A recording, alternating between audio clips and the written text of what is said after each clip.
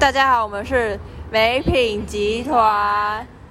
我们的故事主题：原民荣耀之罗妹号事件。本集播映人名。我是辣鸡点，我是酸奶液，我是12锅，我是丽妈，我是某，我是前都，我是宝神。这是一个狂风暴雨的日子。好大！啥好大？浪好大！这是哪里啊？大家都还好吗？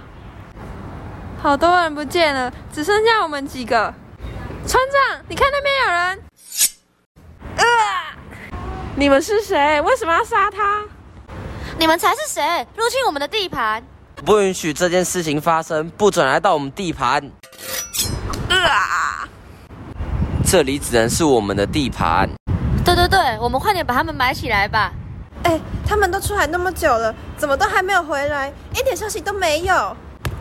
好歹也报个平安吧。还是我们发个传单，做个寻人启事。我们终于逃到英国领事馆了。那我们快点找到英国政府，帮我们联络我们的政府吧。你们还好吗？请问一下，有什么是可以协助的吗？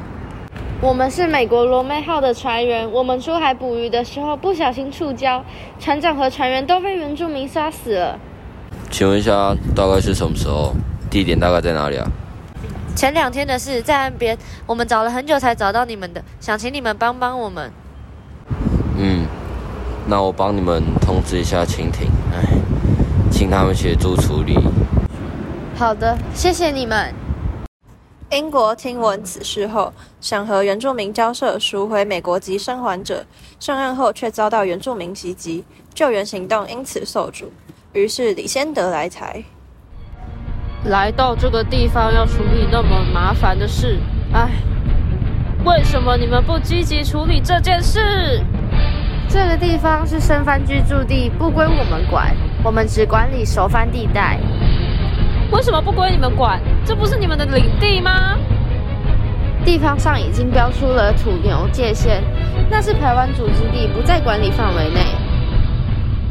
既然蜻蜓不愿帮助我们，又说那个地方不属于他们管的，那我们就自己处理。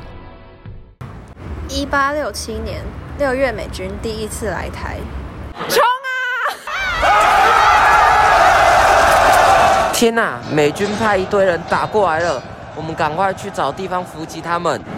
我们使用之前说好的战术。好，跟组里的人做一下，照原本的进行。大家小心，他们都躲在遮蔽物后面等着偷袭我们。他们有很大的地形优势，注意一点。麦肯齐少校，你怎么死了？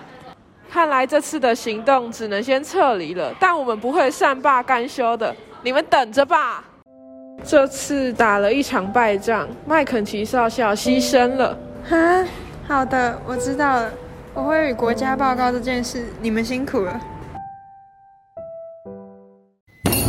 从实找来吧！你们到底有没有伤害我们的人？完了，大事不妙了！再这样下去，会得罪美国的。蜻蜓眼看事情愈发严重，并找到了当地原住民，直接与李先德交涉。我问你们，到底有没有杀死美国船员？有的，是我们杀死的。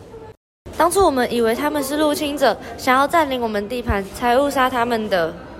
李先德在10月10日与蜻蜓达成口头协议，承诺将来海事受难者皆以红旗为信号求助，表示对头目的友好，也希望不再杀害船难者，视为南甲之盟。